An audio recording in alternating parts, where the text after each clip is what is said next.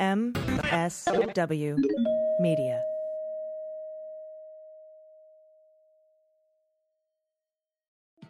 Hey. Hello.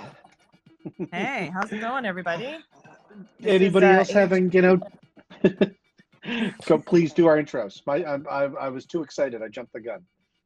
It's okay. I know. I'm like looking at the television right now, watching these returns come in from Georgia.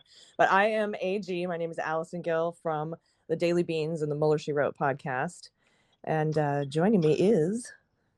AT, Andrew Torres from the Opening Arguments podcast. And together we are getting ready to launch our new show, Clean Up on Aisle 45. And that show is going to drop on Inauguration Day, January 20th. Don't believe anybody who tells you that will not be Inauguration Day. And that kind of starts tonight, right? The Clean Up on Aisle 45 it does. Depends in large measure on whether we win back these Senate races.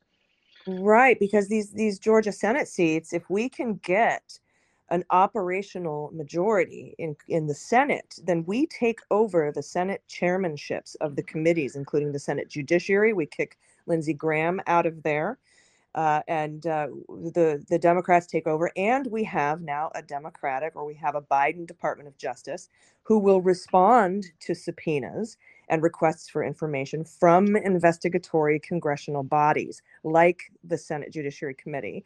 And those subpoenas, to get that subpoena, we have to win these two seats tonight. Now, we will have that subpoena power in the House of Representatives, and the House has said that they wish to continue the investigations into McGahn for obstruction of justice. They're going to reissue that subpoena in the 117th Congress.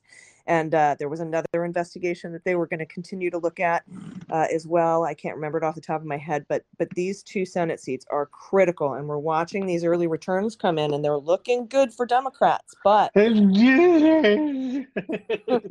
jinx it. No, I agree with everything you've just said, and let me emphasize the negative, because I'm the lawyer in the group, and that's the way I think. The primary weapon that Mitch McConnell deployed for the last 2 years of the Obama administration was delay. You and I have talked about this before. I know a lot of our listeners know this already, but during the debate, Donald Trump remarked, bragged that he got to appoint as many judges to the federal bench in 4 years that Obama did in 8. He was correct, but not because Donald Trump is some kind of secret genius. We all know that's not the case, but because for the last 2 years of the Obama administration, Mitch McConnell would not allow a vote, would not schedule a vote on any on any Obama appointee to the federal judiciary. That including a friend of mine, a Republican from Maryland, who was subsequently renominated to the same seat, the U.S. District Court for the District of Maryland, and was approved 27-1, right? I mean, the holdup was just, is this somebody that Obama has nominated? Well, then Mitch McConnell said they're not coming up for a vote. So let's explain that in real terms. If the Democrats lose one of these races tonight, then not only can Mitch McConnell potentially block every single Biden nominee to the judiciary for the next 2 years, but that Mitch McConnell will also have what is essentially veto power over all of Joe Biden's cabinet, because those folks must be appointed with the advice and consent of the Senate. So, last Q&A, you and I talked about who's going to be the next Attorney General, right? AG for AG. Yeah, I've been on that. And what was funny was that I had said, I bet he waits until Georgia.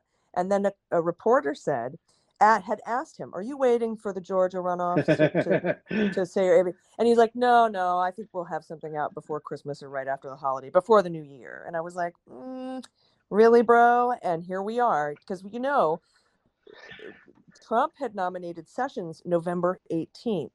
Mm-hmm. And Obama nominated Eric Holder on December 1st. We are now into the next year. No one has ever waited this long to nominate an attorney general. And his pick is going to be so determined by who wins these runoffs tonight. Because If the Democrats win, he can put in who he wants to put in. If the Republicans win, he's got to put in somebody that the Republicans will approve. That is correct. And again, let me emphasize what the Republicans can do, the playbook they can run is not just an outvoting, right? Because I hear, and I get this from my more liberal listeners, I'm sure you get them all the time, of, oh, well, and also you have to make sure, that you don't lose the centrist Democrats at Joe Manchin in West Virginia or Kyrsten Sinema in Arizona. That's true, but we're not just talking about numbers. We are talking about the power to schedule hearings, the power to decide what comes up for a vote and what doesn't. And that has been the primary Mitch McConnell weapon for, the past 6 years. So, and we have a question. Oh, go ahead. I'm sorry. Please finish. Yeah. Yeah. Well, McConnell has said he will block every single piece of. There will be no votes on any Biden anything. Well, he has said fairness, privately. I think what he said was all block. God. Right. Anyway, I have too much of a chin to do a good impression of Mitch McConnell. But we do have a question. But before we get to that question, I also want to encourage everyone who's listening right now to tell everyone on your social media to send them the link to this and to join this discussion, because we'll be taking your questions and we're going to be giving you updates on what's coming in right now. It's still far too early to call in Georgia, but Warnock and Ossoff are up by about, looks like about 50,000 votes apiece. And they're running sort of the same. So it appears that everyone who voted for Warnock voted for Ossoff and vice versa. Everyone who voted for Loeffler voted for Perdue. The numbers are looking very even. And we'll be keeping you updated during this. So if you're listening right now, just let everyone know, let your friends know to join this conversation. We would really love to see everybody here. Let's go ahead and take that first. Yep. I want to know what we can do as a party to fight back against all these idiots who are just clearly less concerned with our democracy than they are with their political future. I wrote letters, I sent postcards, I did texts, but in between elections, what the hell can we do to these people? It's outrageous, it's unbelievable, and I'm running out of superlatives to describe it. I'm Loretta, I'm in New Jersey, and thanks. Wow. Well, hey, Loretta, we feel your pain. I want to tell you a couple of things, right? So first, I want to give a shout out to AG. One of the things that you and I both did in this interregnum period was we organized online fundraiser for the Warnock and Ossoff campaigns, and across two separate hearings together, you and I and some of our podcasting friends in left of center political podcastville, raised almost $250,000 for these candidates. And being able to be active in the process and do something, right? As I watch these numbers trickle in, right? Like I know that the campaigns told us, right? We had representatives from both campaigns who came on and who talked to us behind the scenes, and they said they were pouring every dollar into get out the vote efforts. And so when I look at these raw vote totals, I know that some of those numbers are thanks to what you and I and our listeners and some of the other great shows that participated did. Now, I'm not just saying that to sort of pat us on the back. What I do want to say to kind of tamp down, not that we're not with you on frustration and anxiety. Remember that Joe Biden is not the president yet, right? So that there is, we have a 24-hour cable news cycle, that sort of expects like, oh, hey, how come Joe Biden hasn't fixed everything yet?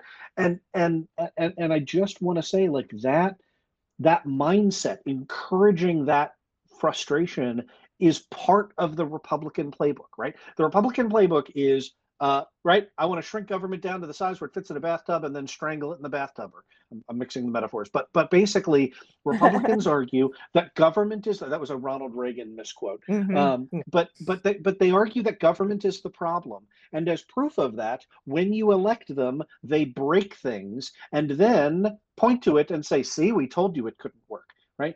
Donald Yeah, Trump exactly. deliberately kneecapping the U.S. Postal Service is, exhibit number 9 million, and it's so obvious because he's so stupid and ham-fisted about it. But this has been going on at every level of our government for the past 4 years in an active way, right? And it begins with, just think of every popular example you can for the past 20 years, right? Think about George W. Bush appointing John Bolton as UN ambassador after John Bolton made his career saying the United States should withdraw from the United Nations, right? Putting Rick Perry in charge of the Department of Energy when Rick Perry's signature moment was, I think we should abolish the Department of Energy, right? These are not accidents. Andrew, we Yeah. had said when he was nominating his cabinet that Trump would put a dingo in charge of a baby, and that is what he did. Exactly right. And I want to say to Loretta, aside from voting, what we can do, and this is going to be a lot of what our podcast is going to be about. It's Clean Up on Aisle 45 starting January 20th, is going to be about keeping up the public vocal pressure on this administration to hold these people accountable. And I think that because we've been through so much the last 4 years, we thought, oh, the emoluments stuff, we should impeach him. Nope, that didn't work. The Mueller report, that didn't work. That was quashed. Then the impeachment came, and the impeachment didn't work. And we're sitting here like, what can we do? And you and I, Andrew, said multiple times, it's going to be up to us. We are the Muellers we've been waiting for. We are our own heroes. We are going to have to fire Trump, and we did.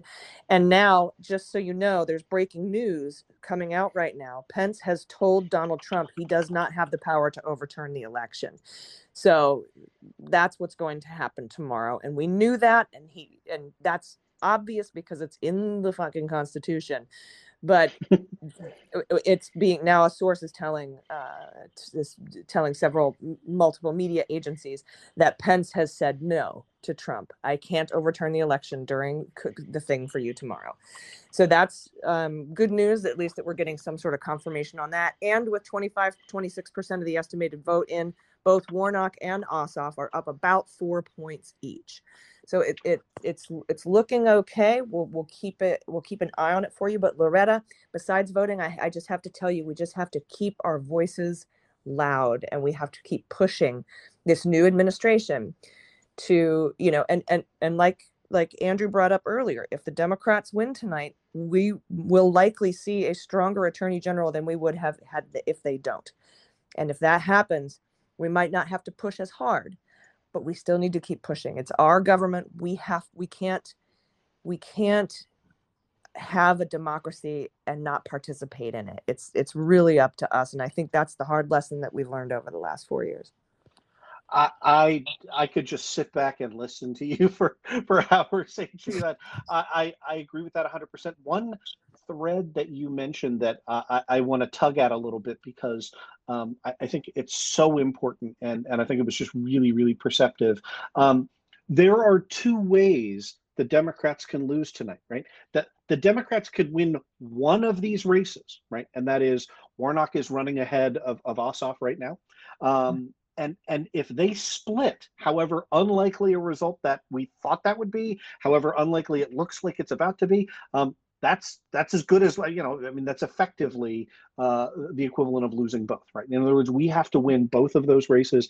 That margin looks like it's 0.3%, which means that the top line, right? That means we need Warnock to beat Loeffler, and I think that's probably because Loeffler and Perdue are both horrible and corrupt and terrible, and Loeffler is slightly more dispalatable than Perdue, I think. Yes, and Ossoff is very young, and Ossoff is very young. There's a lot of different factors here. But they look pretty even, but it's a 0.3% margin that Warnock is doing better than Ossoff right now. But again, we're only 27% of the vote in. There's still a lot of votes that have to come in from a lot of red counties. And there are still Fulton County. We're still waiting for hundreds of thousands of votes to come in from there too.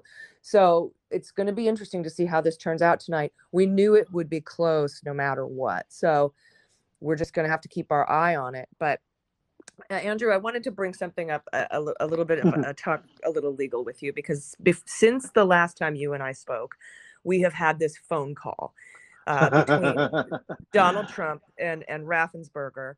And I'm willing to bet that everyone who's listening to us right now probably went ahead and listened to that entire 1 hour and 6 minutes of that call, or at least the pertinent parts. But I talk a little bit about the criminality of it, and because you and I aren't the types to come out and say this is definitely a well, I am kind of the type to say this is a crime, but with the caveat that it has to be successfully executed and upheld through appeal and etc. And the difference between a criminal prosecution went on in this call versus an impeachment process for an abuse of power. And a lot of people are saying they do not want to bother to impeach Trump again. And it looks like they might try to circulate a censure of what Trump has done. I am pro impeachment, and I spoke to the former Solicitor General Neil Katyal and his co-author Sammy Koppelman today. I also spoke to former Special Agent Asha Rangappa today. They are all in agreement that this president should be impeached again, because impeachment kind of covers the things that federal criminal code doesn't cover, right? And this is a clear power, and it is the duty of the Congress as a body under Article 1 impeach when this kind of stuff happens, because otherwise we just do whatever the hell they want, and that's bad. Yeah, and that has been the takeaway of the Trump administration, right? That Donald Trump has flagrantly violated the laws since his first days in office, when he named Jared Kushner to the White House staff, in absolute plain black and white violation of the Anti-Nepotism Act, and he didn't care. His supporters didn't care. Republicans didn't care. That extended all the way through extorting Ukraine, which is invaded by a hostile foreign power and under Russian occupation, roughly 12% of Ukraine. And this president held back crucial foreign military aid. Yeah. In a country, I mean, this is as if, right? It is the equivalent to if the Russians occupied large parts of Texas, and our foreign allies said, "Well, we'd love to help you with your Russia problem, but first you've got to publicly announce things that are blatantly false in order to help one political candidate in one of our." I mean, like, it is inexplicable and inexcusable. Sorry, my blood pressure is getting up again. That's okay. And Andrew, I have to point out we have like 10 questions in the queue. So oh gosh. All right. Well, yeah, let's try and do a lightning round. But I agree, should be re-impeached. Opening arguments on Friday is going to be titled, if I win my argument with Thomas, that Donald Trump is going to prison in Georgia. So I think that there is a very, very strong case that he has violated Georgia state election laws, which are beyond the purview of him or Pence or anybody to pardon him. And I think this is open and shut. I'm hoping the Fulton County District Attorney brings some fire. Well, we could talk about that. But yeah, let's play next question. All right, here we go. So, question here. Is it possible that we could get a special investigation into Mitch McConnell and his usurping of the law for his own benefit? Thank you for the question. I'm wondering specifically what the investigation would be in usurping for his own. I'm not quite sure which law you're referencing. Because Mitch McConnell, by the rules of the Senate, has the power to be the dick that he is. Unfortunately. Yeah, I would say, I'll say it more explicitly. No. And I wouldn't want that to be the case, right? Like, what Mitch McConnell did that is unprecedented and evil and wrong is disregarded every norm, but played by, what we often jokingly refer to as the Air Bud rules, right? It doesn't say anywhere that a dog can't play basketball, right? And if he was not expressly prohibited from doing something, by God, he did it, right? that's not the same. And look, like that has disastrous, terrible long-term consequences that you and I are going to be talking about how we fix on the show. Clean up on aisle Yeah. 45. Thanks for the opportunity to plug that. But they were not criminal, and I would not want to see the criminal process debased in that way. And I say this as a very, very liberal Democrat, right?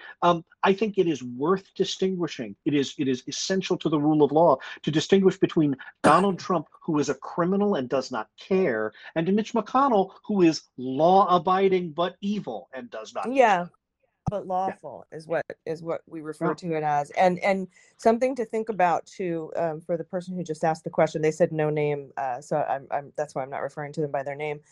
But always consider: would you want Republicans to be able to do that to Democrats? You always want to flip it, and that's one of the things that I've learned. I'm not a lawyer, but I've learned reading all these briefs and going through all these exercises over the past 4 years, that you always want to think about it from the other perspective. Like when we talked about Flynn being able to be yanked back into the military to be court-martialed. Yep. Would you want them to be able to do that to me? And so, or any other veteran, right? Because if, the military was going to charge me adultery because my attacker was married. So then you're like, would it be cool if the military yanked me back in and charged me with adultery and court-martialed me? No, that would be something that you don't want to see happen. So from that other perspective, let's hit the next question. Hey guys, Kiros here again. Once again, I want to thank you guys for keeping us well-informed, safe, and knowledge. This week I have a different kind of question for you guys. My question for you is, this is for both of you. If you could change, remove, or add any state or federal law, what would you do and why? Wow, you want to start that one off? Yeah. Sure. And before I answer that question, we just had a big jump in the poll numbers here. We now have 37% reporting, and the jump, it's a considerable jump for the Democrats. They're now up by about 9 points now. 11 in the case of Ossoff, 10-ish points. But that gap has gotten a little bit bigger between the Warnock and Ossoff lead. It is now at 0.5%, meaning Warnock has 55.7 and Ossoff has 55.2. But significant numbers coming in from Fulton County, I believe. Yeah, Fulton County, which is where Atlanta is. So that was just a huge jump that both of the Democrats took. Again, we only have 30%, it's 7% of the vote in. But anyway, on to changing the federal or state law, what I would change, remove, or add. I would add a law. I would add the Voting Rights Act. That's what I would add. And I know what you're thinking. Don't we have one of those? Yeah, but it's been gutted by the Supreme Court. That's probably that neighborhood is sort of where I would go to first. These are unsexy answers. Part of what I love about you, they're process answers, but they really are the key to the Republicans, who are an extreme minority in this country, and I mean extreme in a relative sense, right? If you put all of the Republicans together, they are roughly at their apex 46% of the population.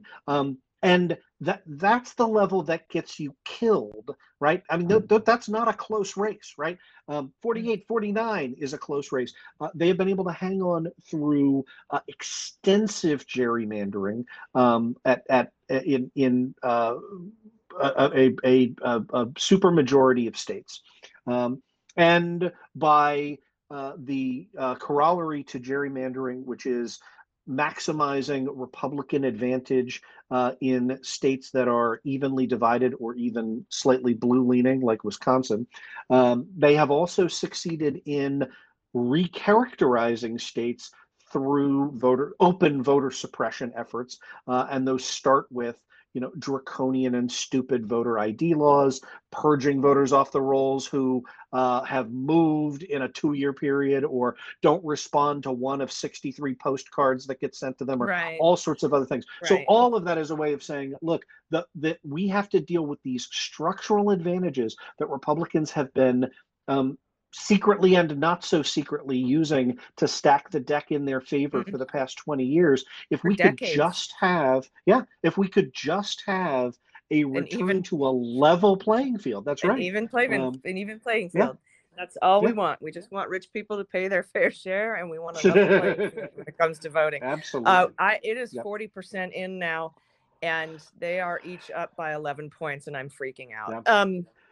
That's a 200 in raw votes. It's a 200,000 vote margin, right? So it is Warnock and Ossoff 975,000, Loeffler and Perdue about 775,000. We're rounding as the numbers keep coming in, but trying not to get too excited. I know it's going to be 4 to 5 million votes cast, right? So we're going to 40%. So we got a long way to go. We do. But yeah. Okay, next question. Yeah, the next question.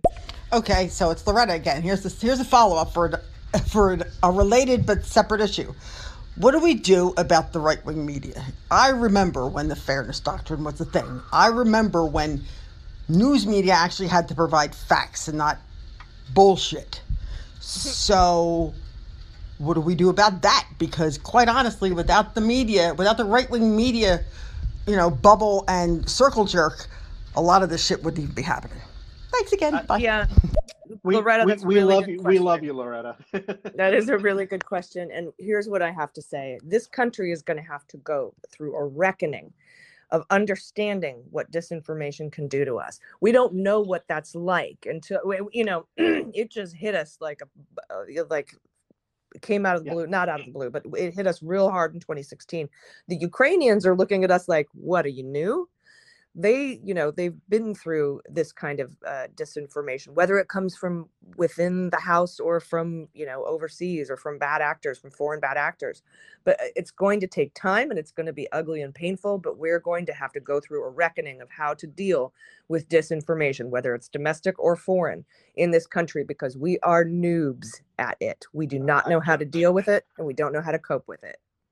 I want to underscore that 100%. I'm going to add on a couple of things. So let me be very, very clear about this. There is not an easy answer, and there is definitely not a legislative answer to the fact that we as a nation are terrible at deciphering fact from fiction. I've given a couple of talks on this, and while you were sitting at your computer, go to www.thispersondoesnotexist.com. And you will see computer-generated deep fakes that are undetectable as false, right? So in other words, it is absolutely crucial that we understand that I could manufacture something tomorrow that is 100%, of Joe Biden murdering a hobo in the streets of Delaware, right? And it would be indistinguishable from reality, right? You have to know, Joe Biden, why would the president-elect of the United States murdering someone only be reported on, I'm a crazy kook.com, right? Like we're going to need to get much, much better. I want to give 30 seconds on the fairness doctrine, because I see a lot of folks on our side talking about it. The fairness doctrine was already de facto dead in the mid-'80s before the Reagan administration killed it. It works fantastically well when you have 3 networks. It works unbelievably not good when you have an internet, right? We cannot legislate Fox News out of existence. What we have to do is the much, much harder task of sitting down with mom and dad and Uncle Frank and the people in your life who spout back idiocy and nonsense and help them learn to develop some critical thinking skills. And I know that's a sucky answer, right? I know you want to hear the lawyer say, like, well, all we have to do is pass Senate Bill 3142. We also have to, all of the young generation that's coming up, we have to teach them how to distinguish. It's going to be an education route. But it is the social question of the next 2 decades. And it's going to be long and painful and difficult, but we're going to have a reckoning of understanding disinformation. Yep. All right, next. We got a lot of questions. You guys are awesome. Thank you for being here. First of all, thank you so much. And I'm looking forward to this new show that we're going to launch, and it's going to be good. Next up. Kind of a short one, potentially.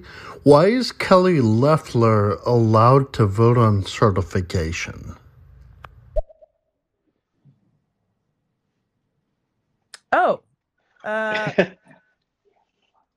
well, she's the current senator, right? Yeah, that's right. Yeah, because it's her seat. Look, I think that that was math professor asking the question, and I think that the implicit argument, and by the way, this argument was raised by a House Republican member of the Freedom Caucus, right? Far right dude, not somebody we agree with on anything. Name's escaping me at the moment. It's not really important. Phil. I want to say DeLay, but it's not DeLay. I'm just throwing out right-wing hack names. So not somebody we agree with on anything, but who basically said, if you're one of the 12 senators and who knows how many members of Congress who intend to challenge the electoral vote totals tomorrow, but you got reelected in those states, that you ought to be disqualified, and that the Senate that was Bill Pascrell. and the House. There was somebody else too. There was a congressman from Texas. Yeah, right-wing dude from Texas. But the same thing, right? And that argument that this is how, I mean, this sort of dovetails with our answer to the previous question, right? You know that Trumpers are offering pretextual arguments when they say, oh, the vote was rigged, it was terrible, Trump won, blah, blah, blah, blah, blah. Oh, yeah, but also I totally believe that the down ballot races were valid. Right? Well, I mean, what the hell kind of insane nonsense is that, right? Like, what kind of massive Democratic Dominion sickle intercontinental secret cabal of crypto numerology has Democrats narrowly win the presidency, lose the Senate, and lose seats in the House? I mean, give me a break.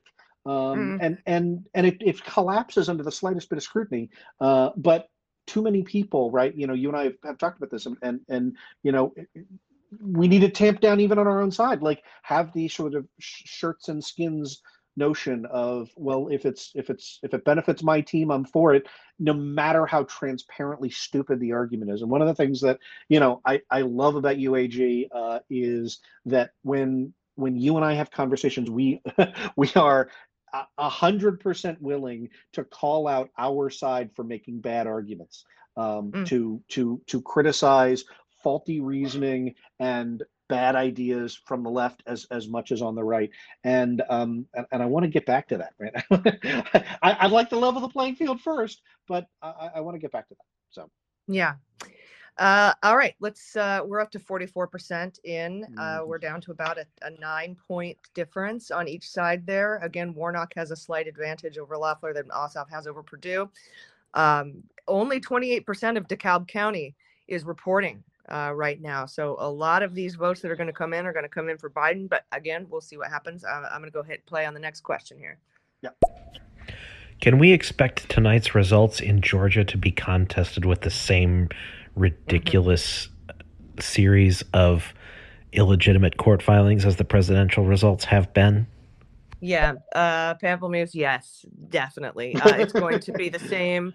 There's going to be a recount. There'll be another recount. There'll be another certificate. There'll be lawsuits. They're going to call for the resignation of Kemp and Raffensperger like they're doing now. There's going to be probably more phone calls. Desperate 18 phone calls to try to get somebody to flip it for somebody. Although, Trump might not mind if Mitch loses the Senate, because then he's not standing by himself on the loser board. And so we'll see how he takes to it mentally. He might be like, haha, I told you, you dumb Republicans, for not helping me cheat. That's what you get. And he might use it to his advantage, and we might not see those lawsuits. Yeah, I want to underscore that at around the 50-minute mark of the Trump Raffensperger call that we discussed that took place on January 3rd.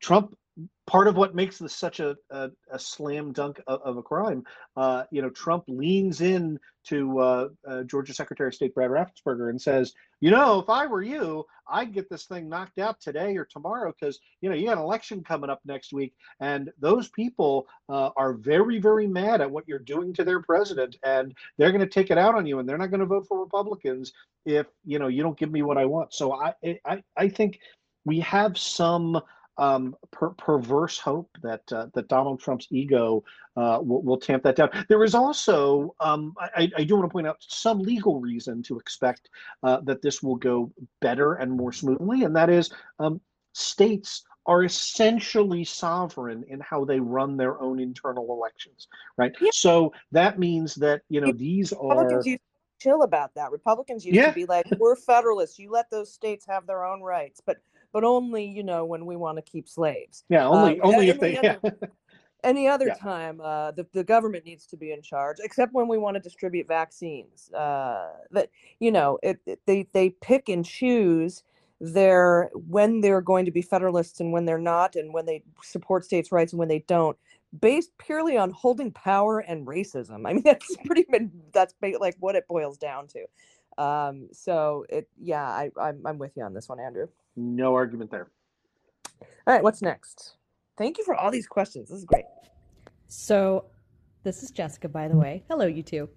Hello. So, when it comes to being able to start haranguing my more liberal, I'm much further left than they are, but my more liberal friends, when am I, as the pinko commie lefty in the group, allowed to start harassing people to, like, yay, you got your boys, you got your girls, you got your Bidens, you got your whatevers, we need to work on this other shit? When am I allowed to start doing that without being a negative Nancy?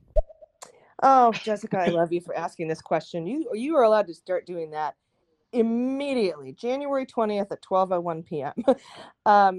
You are allowed to start pushing this administration to the left. And the best way to do this, I have to tell you, is to start locally with your local elections.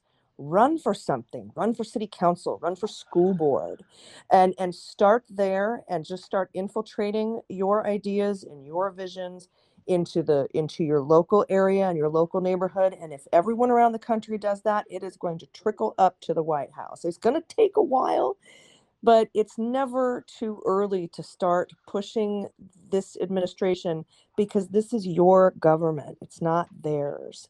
It is never too early to start pushing them for the ideas and the reality that you want to see happen. Yeah, we love you, Jessica. I agree with that 100%. I think my only hesitancy is that I think what you want to do is you want to calibrate the reward or opprobrium to what to the realm of the possible, right? So I see, and this came out in one of the previous questions, right? Like I think our side, and by our side I mean the left of center side, we tend to get frustrated when things don't change immediately, and there's a lot of hard work to do. Yeah, perfect example is Medicare for All, right? Yeah. Jessica, I want Medicare for All. I'm pretty sure you probably do too. I'm even for a national health system, like a fully government run healthcare system, because the Department of Veterans Affairs is a great model.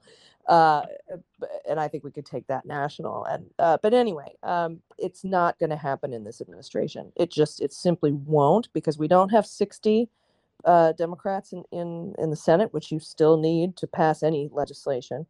And that's this government. The founders designed this government so that wherever our political framework is, and it's moved left over the last couple decades, 20, 30 years, we are more left than we used to be. However, it moves very slowly, and it's designed to target the bell curve, everybody in the center. That is how it was designed to work.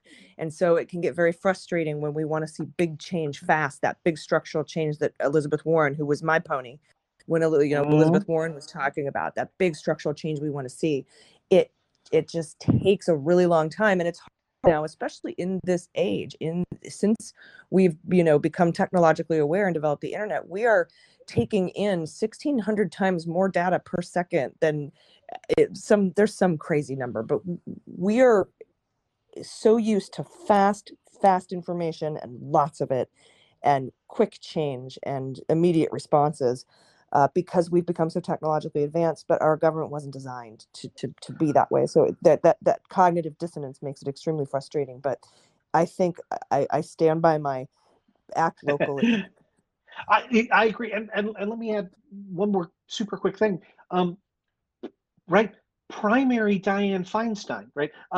So much of our, but leave Joe Manchin alone, right? Like, I find this very, very frustrating when progressive groups to whom I donate money, for whom I volunteer and serve on their boards, we sort of get equally mad at Joe Manchin in a Trump plus 40 state and Dianne Feinstein in a Biden plus 30 state, right? Like, yeah, like there's no reason Dianne Feinstein should be in the Senate. Go primary her and let's get, the Senate, let's get Katie Porter in the Senate, right? Like, yes, wouldn't that be amazing? But far too often I see these kind of blunderbuss, like, let's take out all the, centrist Democrat. No, like, run where you have the strength. If you're in an area where support for Medicare for all is 80-20, awesome. Like, make that a litmus test and organize and run somebody in the primaries. If you're in an area where that's not, then work on changing the dialogue, work on changing minds, work on running at a lower level of resolution. But take that into account. You got to run to win. You have to run to win. Otherwise, it's a Republican. Yeah. And then we are the party that values people voting and respects the wishes of the majority. And you just have to agree sometimes, like, okay. And so what that means is that, like, the congressman from Utah is going to be super conservative. Like, I wish they weren't, right? But changing the mindset out there is going to take more than one and that's race, one cycle. And that's why we have primaries too. So there we go. Mm-hmm. Next up here, let's see. Question, is there any lawsuits against Jeff Sessions or any of the others who were involved with the child separation during Trump's term? This is Kaylin. Hope everyone's doing good. Bye. Thanks, Kaylin. Andrew, I haven't heard of any lawsuits against, there's been that one major lawsuit with the decision was that the government had to reunite these children with their parents, and they just aren't, right? Yeah, and so the top line answer to the question is no, but I want to differentiate between different types of action that can be taken, right? So, for example, as far as I know, right, when you say legal action, right? On the one hand, right, like, Jeff Sessions did not commit a crime, as far as we can tell, in implementing the odious border separation policy, right? Like, no, but there is a lawsuit, but like there is a lawsuit out there against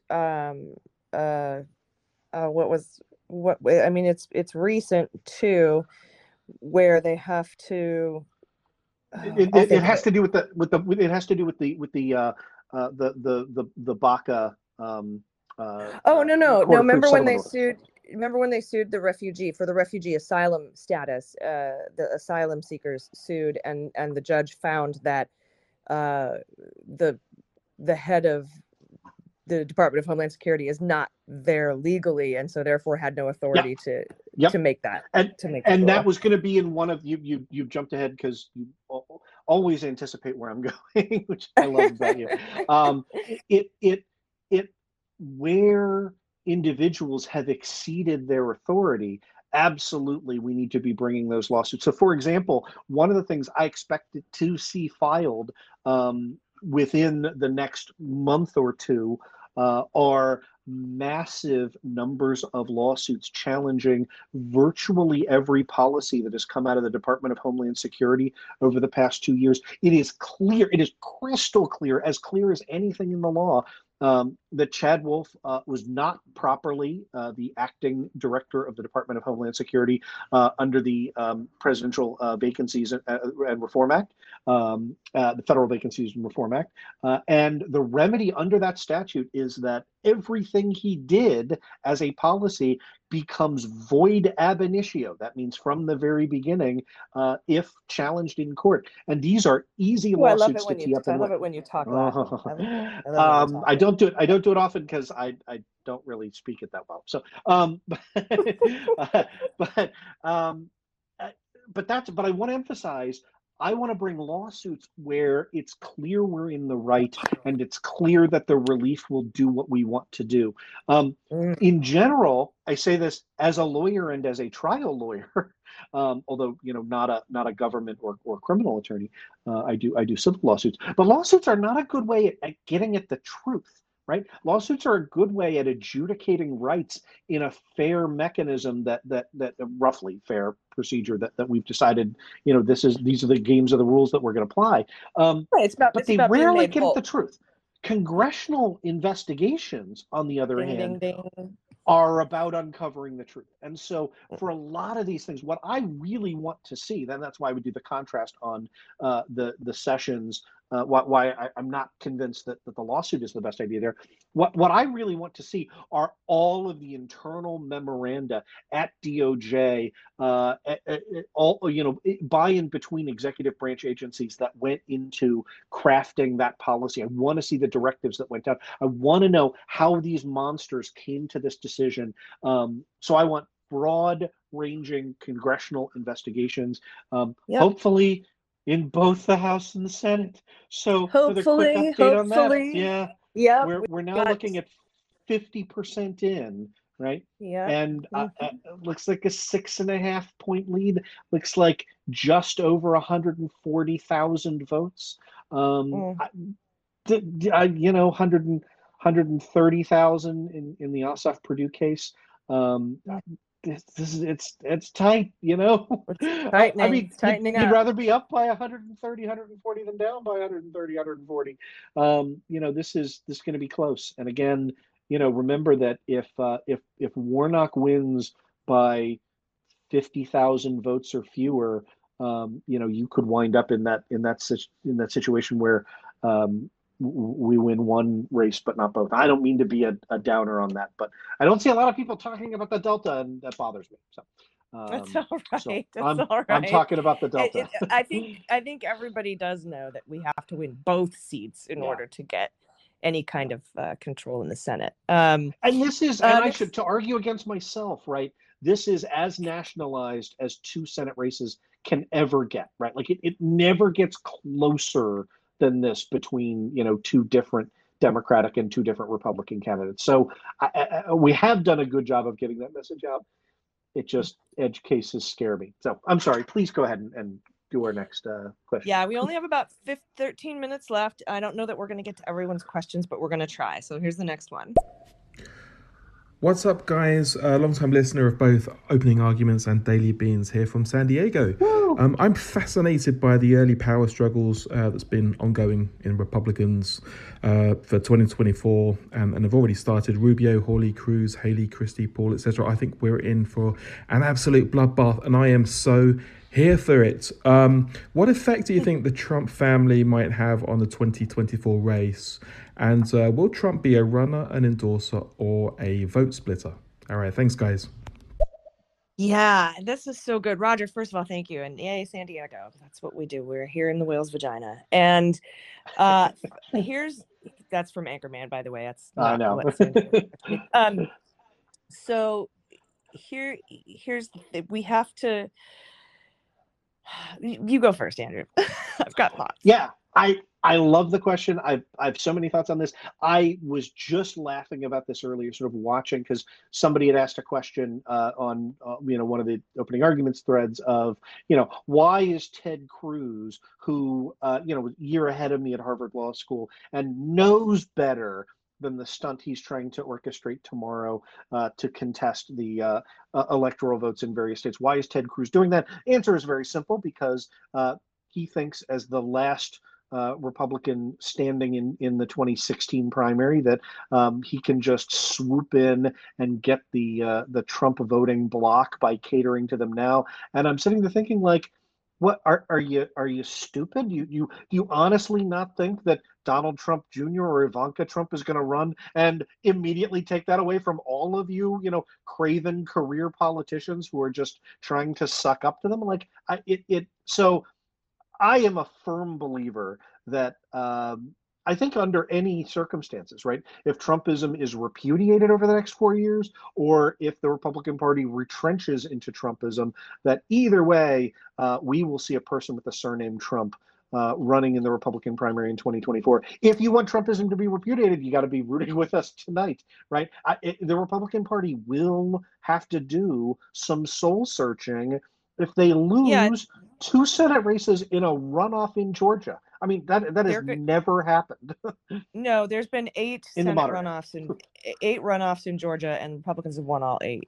Now, here's the thing: is the party going to split? Is it going to be Trump Republicans and then Republican Republicans? But I don't see anybody other than like Mitt Romney, maybe Pence, sort of standing up and being the Republican Republicans. It feels like the Republican Party is the Trump party, but I don't know that everyone wants to follow Trump. So I don't know if he's going to be a vote splitter or not, but it would be very interesting to me. I would personally love it if it became, if the Republican Party cleaved into 2 pieces. I mean, it's got a history of doing it every 60 years or so.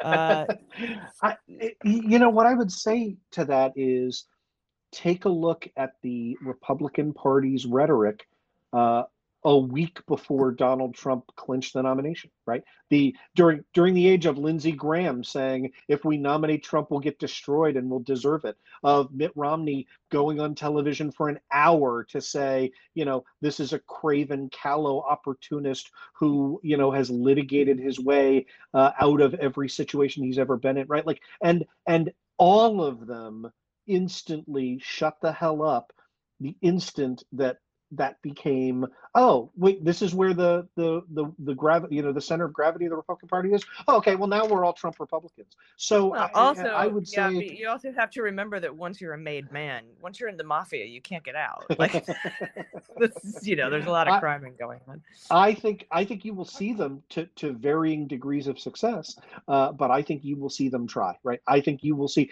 if Lindsey Graham can go from being one of the most liberal Republicans in the Senate and one of the loudest critics of Trump's character to the homunculus that he is today, then anybody can do anything.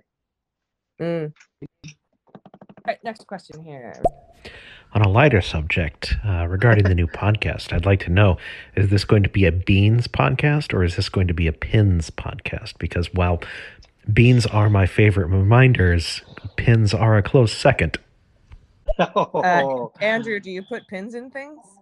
Oh, I put pins in things. So we may have to come up with, because you may have noticed a slight competition between Opening Arguments listeners and Daily Beans Mueller She Wrote listeners as to whom interrupts whom more often. Now, I choose to think of that.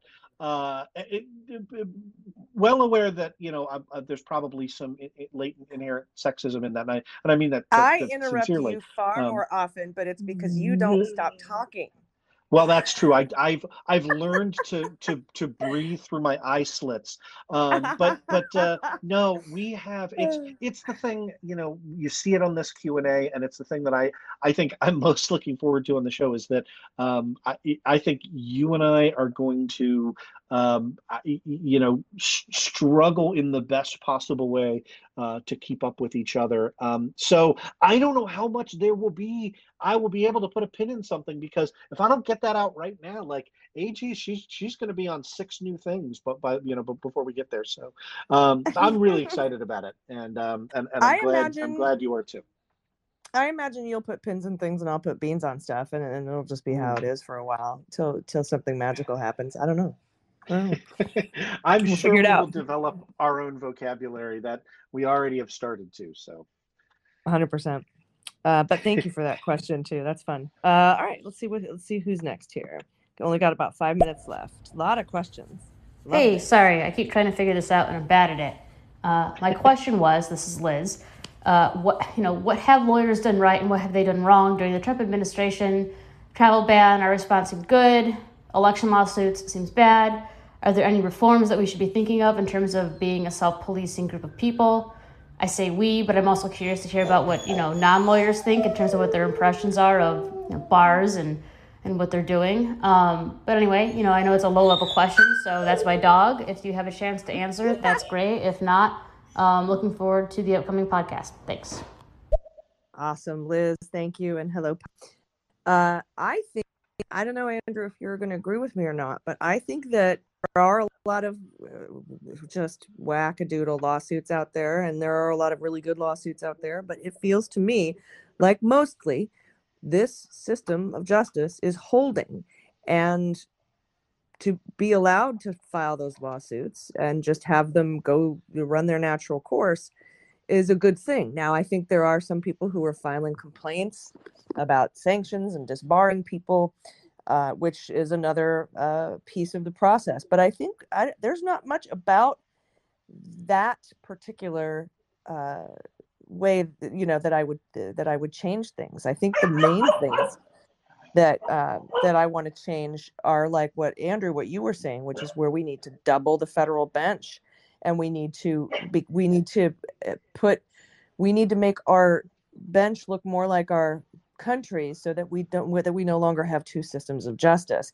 But I don't think that has anything to do necessarily with the rules that we have in place right now for people to be able to file lawsuits and then also go after people who file frivolous lawsuits. I think that that's working pretty well, and it sort of is borne out in the fact that all of these election lawsuits have been lost. Only one of them was won out of 61 and 61, I think. So it seems to be holding. The one that let Republican poll observers sneeze on people. I'm going to disagree with you a little bit there, and maybe I think this comes from the perspective of sort of disappointment within my own profession. And Liz is also a lawyer, hence her use of the word "we" in that. A recurring question that I've gotten since I started opening arguments, and we would cover, insane lawsuits, both politically, right, like Larry Klayman's lawsuits, right, but also by like sovereign citizens, by the people who truly are not at one with reality. And the question I would get repeatedly, such that it's almost a recurring joke on opening arguments, is okay, well, is Larry Klayman going to get disbarred for that? And the shorthand answer is, you get disbarred for abusing client funds, right? For misusing, commingling client funds, and for nothing else. And I think there is kind of a sense, and hopefully a growing sense, that you should be able to be disbarred for other stuff. That you should be able to be disbarred for being Sidney Powell, right? That you should be able to be disbarred for knowingly orchestrating falsehoods. And we just saw. I mean, something that gives me some encouragement. We just saw one of these Georgia lawsuits in which the judge said, at the conclusion of this litigation, I expect the parties to brief whether I should refer this case to the Attorney Grievance Commission for sanctions. That is the commission that disbars lawyers, right? So usually when lawyers engage in misconduct in a judge's courtroom, that judge, I know I've filed sanctions motions only 3 times in 23 years, but I've gotten them twice, right? I have a pretty good ratio of doing that. And when an attorney engages in misconduct in a judge's courtroom, ordinarily the judge doesn't say, I want to refer this to bar counsel. I will go so far as to say I've never seen a judge say that, because the judge's power in her own courtroom over to issue sanctions, to hold parties in contempt, to hold lawyers in contempt, is plenary, right? Cannot be questioned, cannot be overturned, cannot be appealed. And so why would you take that out of your own hands to punish a lawyer and put it in the hands of somebody else? And the only reason is to say, because I want this guy disbarred. I want Sidney Powell never to fucking practice law again. And I mean that, right? She does not deserve it. It makes me sick, right? Like, Okay, I didn't know that's that. my profession. Yeah. Well, Andrew, I didn't know. First of all, I didn't know that the things you could be disbarred for was such a tiny little sliver of stuff. So I've been often wondering, like, why is Sidney Powell practicing law? Why is Jenna Ellis practicing law? And so I thought they would just go through a process and things would happen. But now that I'm thinking about it, I think back to Matt Gaetz and what he did and what he said and the threats that he made, physical family threats, and he wasn't disbarred for that. And I was like kind of shocked by that, but I didn't know that. So I'm modifying my answer now to say what you said. And I was not calling you out in any way, obviously, but oh no. See, here's what happens when adults hang out and talk. You say things, and then you say something that somebody else didn't know, and then the other person can go, oh, I'm going to modify my understanding of this based on this new information and develop a new opinion. It's weird, but it happens. It's so much fun talking to a grown-up. It is 6 o'clock. I think we could take one more question. We still have so many in the queue, and I'm sorry we didn't get to everybody. I was waiting for Wolf Blitzer to shut up so that they could give us some more numbers before we let you go. But doesn't look like he's going to shut up. Oh, here we go. 56% reporting it. It has gotten very close. We are now looking at 40 in the Warnock-Loeffler race. We're looking at 51.7 for Warnock to 48.3. So that gap is closed considerably, just down to, what am I looking at, about 80,000 votes there, Andrew? And then over to Ossoff and Perdue, it's 50.5 to 49.5, and only a difference of about 25,000 votes. And that in between those two, I've got MSNBC up. I don't know that they might have gotten the slug of numbers a little earlier, but that is now with 58% in, right? And so I don't know why they're showing 56% in Warnock and Loeffler. Doesn't make sense that you would report one race and not the other. So those are not. In other words, that's a 73,000 vote difference for Warnock Loeffler, a 28,000 for Ossoff Perdue, but that's because a greater percentage of votes are in. It's now up to 59%, and they're basically tied. It's a 20,000 vote difference. They're basically tied. Now we're up to 59 on Georgia as well, which is a 40,000 vote difference for Warnock Loeffler, 20,000 for Ossoff and Perdue. If this happens within 50,000 votes, I'm going to blame you for jinxing it. You and your damn deltas. Sorry, I will do penance. I worked as hard as I could on these two campaigns. I know. And you and I are going to live and die by this tonight. So. We will. So we'll be watching. We got one more question we can do, or do we need to get out of here? Let's do one more, and then give them what they want. All right. What is your opinion on the replacement of the Georgia U.S. Attorney, PAC with Bobby Christine?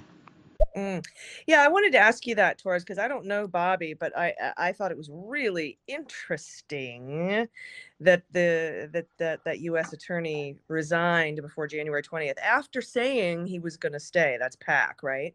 I was wondering, but I don't know anything about this replacement that was shoved in there. Do you? So, other than, of course, member of the Federalist Society, first thing I checked.